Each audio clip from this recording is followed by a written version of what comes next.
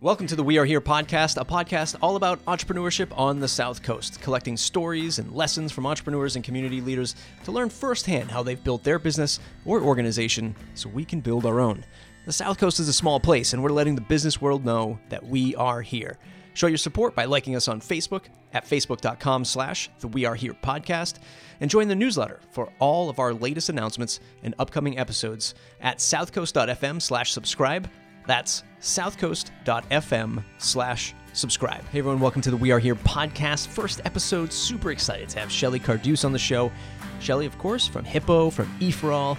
She sort of just came down from a comet. If there were an entrepreneurial universe somewhere out there and she fired off into this Earth's atmosphere, that's where she would have hailed from. Just a wealth of knowledge in this episode. And I just really enjoyed our conversation. And you're going to learn a lot, especially folks who are just starting and even folks who are maybe a year or two into building their business. Like, where are we getting our customers from? How can we think out of the box to attract customers to our area? That's what we're going to talk about in this episode. Really hope you enjoy it. Really hope you subscribe to our newsletter over at southcoast.fm/subscribe. Don't forget to drop us a 5-star review on iTunes. Let's get into the show. So I'm a resident of New Bedford. I, for the past 2 years, was the executive director of Entrepreneurship for All here on the South Coast. My position just changed this past January to the director of programs for E4All.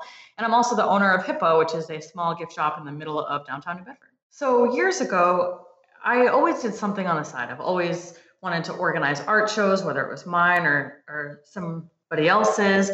And years ago, I started a small t-shirt line on the side, and I would sell them at craft fairs. And pretty soon after selling them, I helped as a vendor coordinator for Alyssa Paquette at Calico. She was organizing an event called NB Open Market. So I would help, talk to crafters and just do that type of communication. Over time, her and I worked on an event called Craftorama, which was an outdoor art market as well as a seasonal market as well. So it's really something that's been a progression that really started from art market to pop up to full-time retail store. And part of the show, as we talk about some of the challenges on the South Coast, it could be either logistics, customers, finding the right product fit, market product fit in the South Coast, in and around the South Coast. What are the big particular challenges that you have being a brick and mortar store owner? Maybe specifically in the South Coast. I think many of us know that driving foot traffic is difficult, but is there anything that really sticks out on the South Coast that you've really overcome, or you're still working to overcome? You say, man, I wish this was a little bit different here. It's really hard, especially right now. So we're a few weeks into January, and knowing that gift shops are seasonal, knowing that a lot of retail is seasonal, but it's so drastic. It's so drastic. So December with the holidays, you have people coming in, you're looking at the daily sales, you're running out of paper bags and having to run to the bank to get change. And then all of a sudden January hits and it is the exact opposite. New Bedford's going through a lot of growth right now, which is really exciting. But with growth, it means construction, it means road closures. So those are some barriers that we deal with as well. And, the tourism is seasonal, and we really try to reach out to the local community, but we really need a mix. We need a mix of people that are coming in. A lot of times when people are traveling, that's when they're willing to spend more money on themselves. As small as, New Bedford is, and even the South Coast is, compared to bigger metro areas, in and around Boston, even Providence to a degree, I don't think I see it as prominent as New Bedford does it, right? Where other businesses are helping other businesses amplify their message. There's always this feeling, I feel anyway, that there's, businesses saying, hey, let's all corral together. Let's get attention, awareness. Let's drive customers to all of our stores, not just our individual store, but all of our stores. I feel like there's at least a good concerted effort of that happening in the downtown area versus wherever else I look. Even Fall River to a degree, certainly Dartmouth. I mean, I don't see that kind of coalition happening in other areas.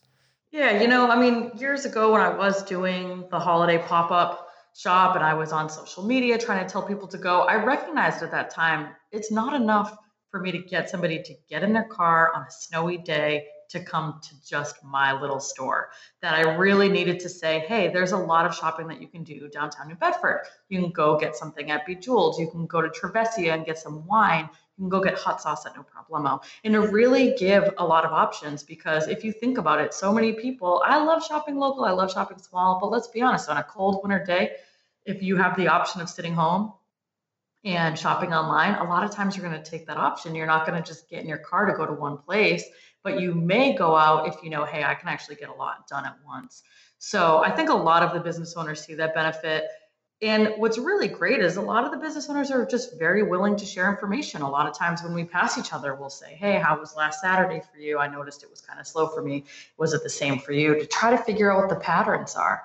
And I think we all know we're all in this together.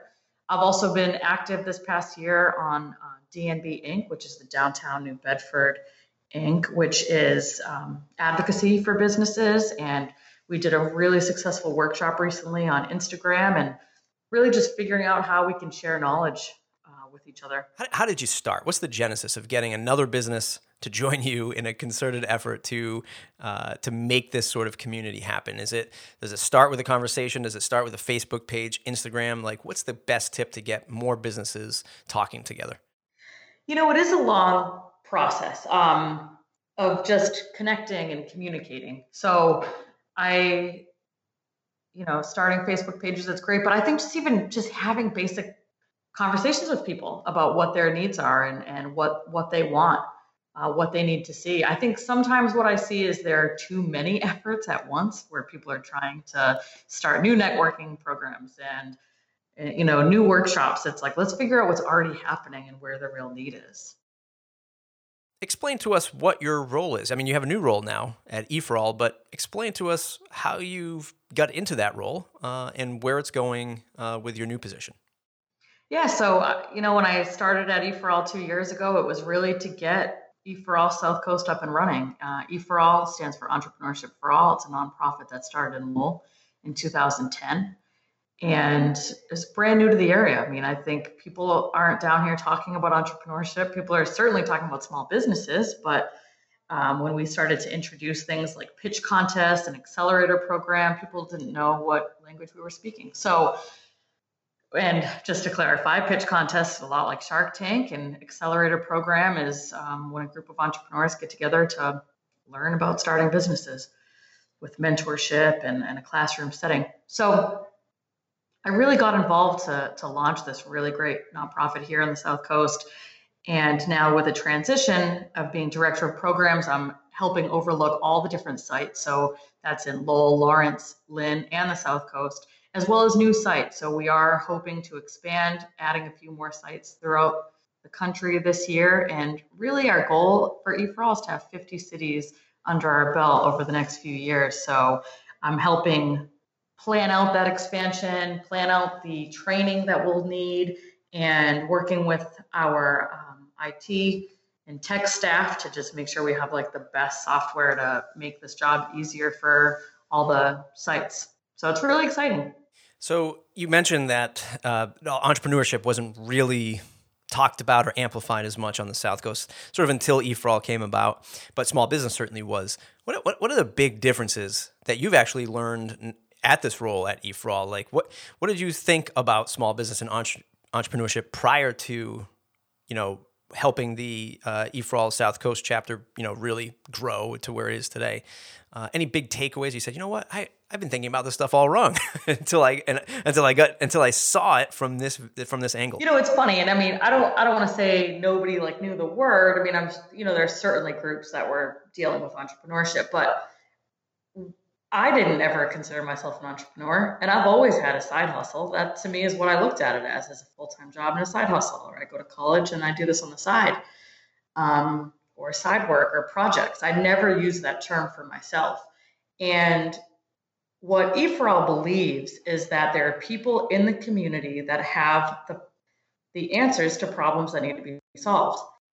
And so a lot of times it's these people. It's not the college educated people that are taking entrepreneurship classes. And yeah, they can be very successful too, but we're talking about families. We're talking about people that are from this community saying, hey, here's an issue that needs to be solved. So what I learned very quickly with eForAll is when I would go out to speak to people, didn't necessarily associate with the terminology. And I should have known that because I didn't either. And I would have never said, oh, yeah, I'm an entrepreneur. So, really trying to communicate with people and learning the ways to say, do you want to start a business versus are you an entrepreneur? Also, building trust in New Bedford and Fall River has taken some time. I think E4All, to be honest, sounds like a scam where we're like, hey, we have these events, they're free to attend, share your ideas, maybe you'll win some money. And everyone was waiting for what's the catch. And there really isn't a catch, but I get it. I get why that sounds so shady at first until they realize and they see other people go through it and they say, oh, okay, this is real, this is legit, Yeah. And you bring up another sort of great piece of this conversation is a lot of people see this.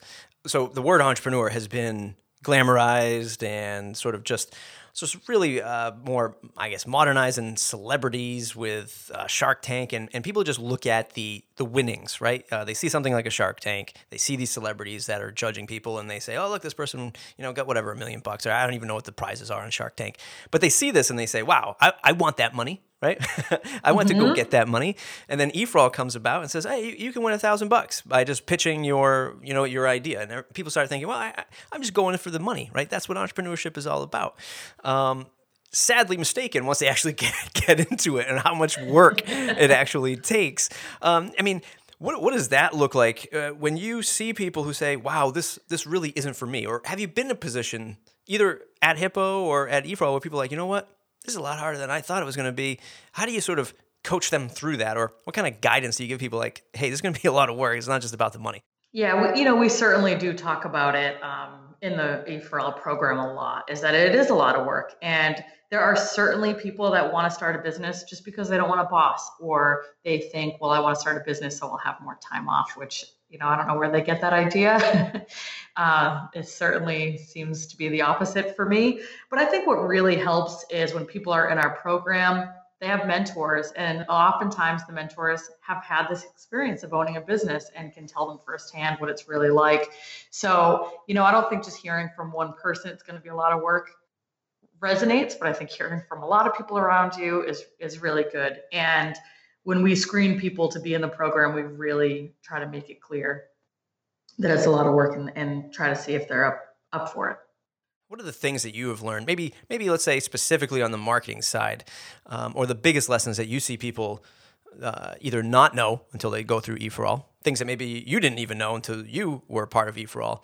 But what are those big marketing lessons that you see people say, aha, this is it. Like, this makes sense now. Yeah, you know what it is? The hugest thing in what we express in E4All and what I've learned is you need to know your customer before anything else. You need to know your customer for every reason. So what I find, it's the 3 L's.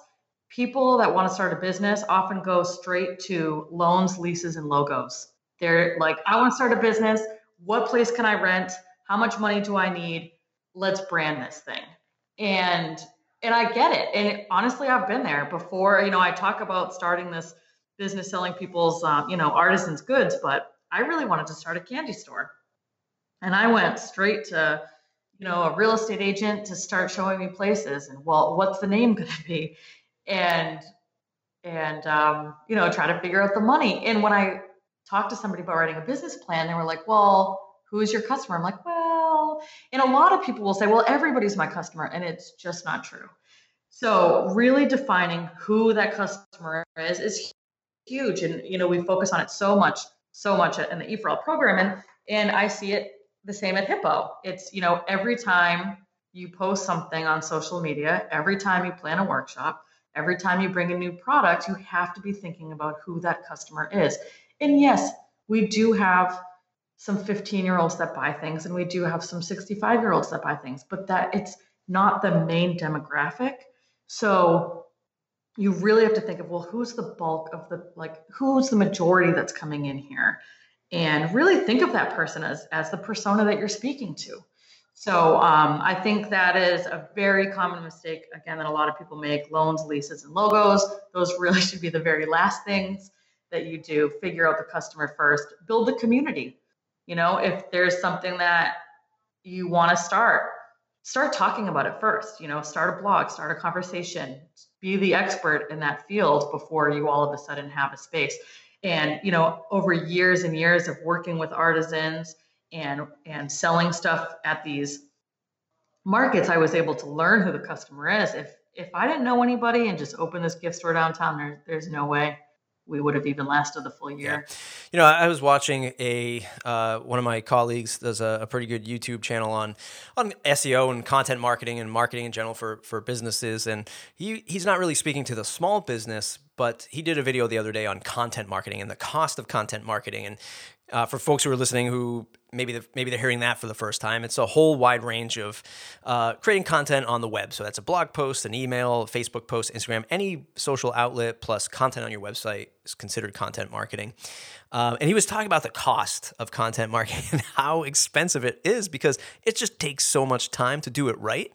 But it has a huge payoff at the end if done right. I think that small businesses are set to climb a pretty steep hill. I think it's super competitive online, more so than ever, especially on Facebook. Have you learned, because you do a lot of great things with Facebook and live streams and Instagram. Have there been some really solid wins for you and your business or things that you've seen through E4All that have worked really well in the online space that somebody could take away from this episode? Yeah, that's a good question. It's taken a while to learn. So, our Instagram, which I'm really happy with, Shop at Hippo, it's all run by Sarah Furtado, who's the shop manager at the store, and she does a great job showing product and really trying to engage through the Instagram stories and everything, and it's really good content. But what I've found that I've done with Facebook is I do these live videos that are basically say, hey, what's new at Hippo? I walk around the store. Oftentimes I do it when I actually don't know what's new, so that it's a genuine me being surprised at what's changed since I've been there, because I'm not really there during the week. And at first I was thinking like, oh, these are kind of silly. I'm just walking around acting shocked that I haven't seen a coloring book or whatever it is. But people that I don't know started coming up to me and saying, hey, I really like those tours that you do of the store. And I think they feel more comfortable coming in because they had a tour. Or sometimes people have come in because they see the video, they saw something in the background and they buy it.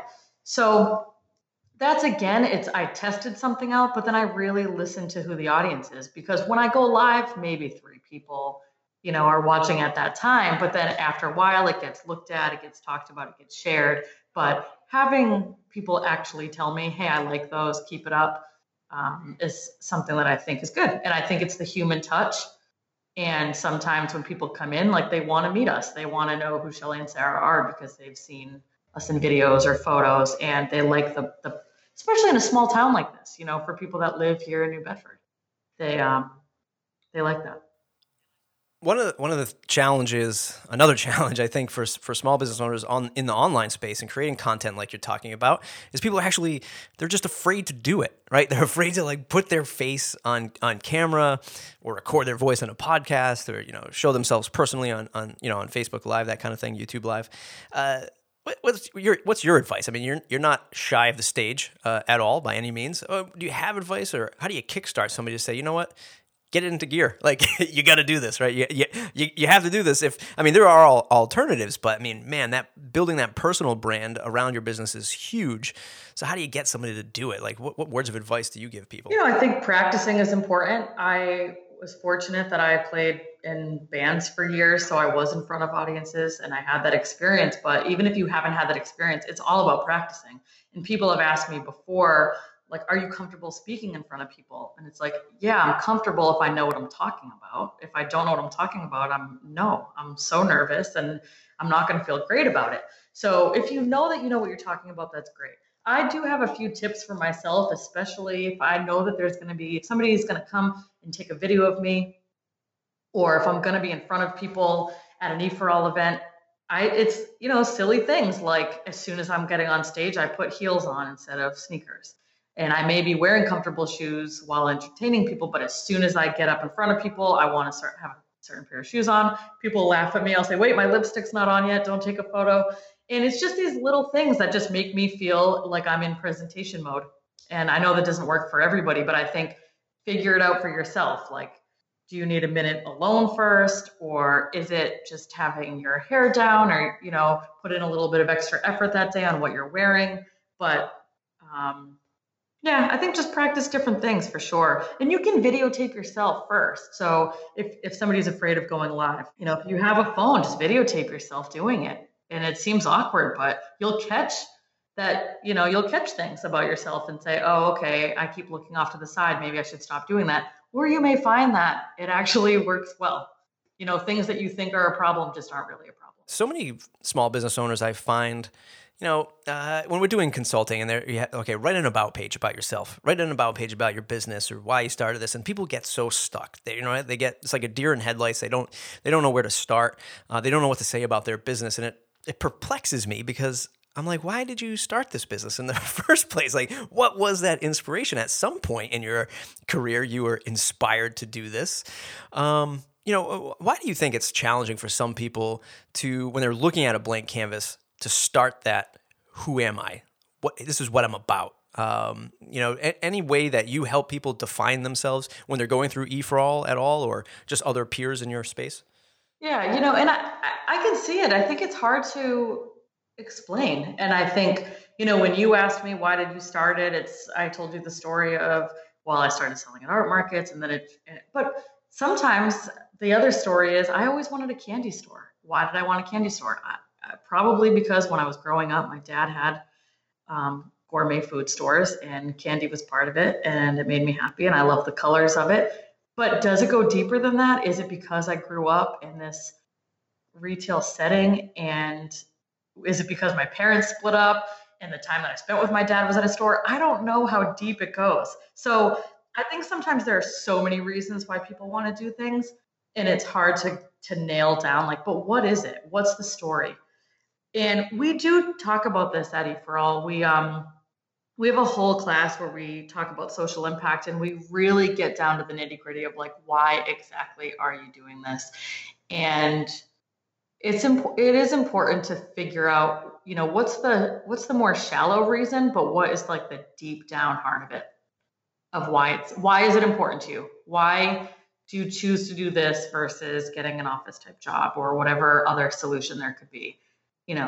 What other things are changing from your perspective, from your retail business and things that you're seeing from E4All, shifting either, more traditional business, people walking in, are you shifting more to online sales at Hippo?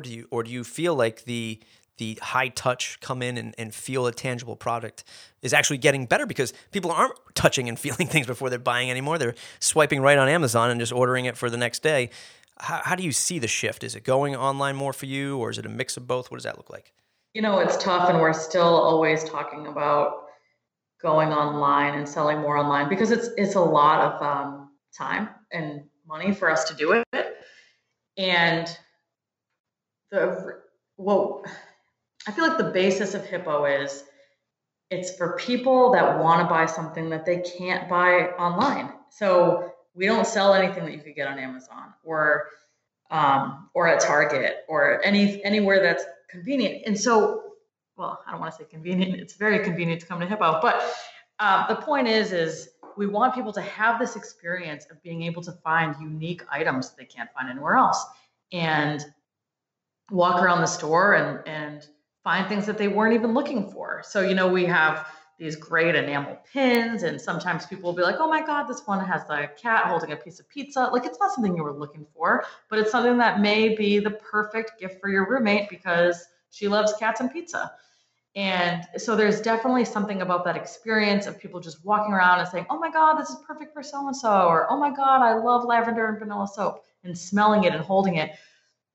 And so it is tough because we do want that option of how can we sell in the winter and how can we make sure that, sales can continue on these days that are icy and we have to close. But it's hard to know if it's going to be worth the investment. So we've talked about maybe starting with just like a few of our most popular items and launching that way. But I don't know. It's a tough one. I struggle with that decision all the time. Yeah. Wrapping things up here, for folks who are listening, who might be on the South Coast, and they're looking, hey, I want to start a business. I want to get things going myself. Or, hey, I've been running a business for a year, and maybe I need to take the next step. Do you have one parting piece of advice? Yeah, it could be like a book recommendation that you enjoy, that you think everybody should read, or just one piece of solid advice for folks who are listening to get started either today or start improving right now. I think reading books, listening to podcasts is so huge for me. I listen to NPR's How I Built This. I love hearing the stories of how other business owners did it, and just constantly learning is so important. There's always going to be other people out there that are talking about your field. So, I'm part of Facebook groups and listen to podcasts that are all independent shopkeepers, and I'm always learning from those. So definitely find what you're into, figure out who's talking about it, whether it's a magazine, a book, and just soak up all that information. But also, I'm going to say another thing, even though you asked me for one advice, have fun. Like, when you started this, you said, I'm at wrestling, I go to comedy, like, I, work a full-time job. I own this business. I volunteer a lot, but I make sure to always have fun because it's not worth it if you can't. I love what I do, but at the end of the day, you just have to sometimes laugh at some jokes and just yell at some wrestlers and allow yourself to do that. And if you need to sometimes ask for people to help so that you can do that, that's fine, but I think just always making sure that you're having fun. Yeah, that's awesome advice. Something that that more people have to do, because sometimes running your business, especially if you're just a one-person shop or even a 2 to 3 person shop, can get pretty lonely sometimes. So keeping yourself entertained and not so 1,000% into the business every day. Don't get old Gary Vaynerchuk on us, right? Yeah. you don't need to go that crazy. Yeah, and you have to step back from it, because I think sometimes when you're the only one looking at it, like, you have to step back and just like remember the world around you and see what the needs of customers or your clients or whatever it is. Like, just step back sometimes. It's so important. Yeah, absolutely. Shelly, where can folks find you to say thanks for doing this episode? Feel free to promote anything you have going on, E4All, Hippo. Yeah, so E4All, you can find us at e4all.org, and Hippo, we're at shop@hippo.com, but also we're on Facebook and Instagram, Shop at Hippo. So definitely send me a message. I'd love to hear from people. Everybody else, this is the We Are Here podcast. If you search for us on iTunes, you should find us by now. I hope so. God, if I'm doing my job right, you can search for us, We Are Here. Give us a 5-star review if you enjoy episodes like this. Helps us get found. You can join the email list at southcoast.fm. That's southcoast.fm/subscribe to join the mailing list. We'll see you in the next episode.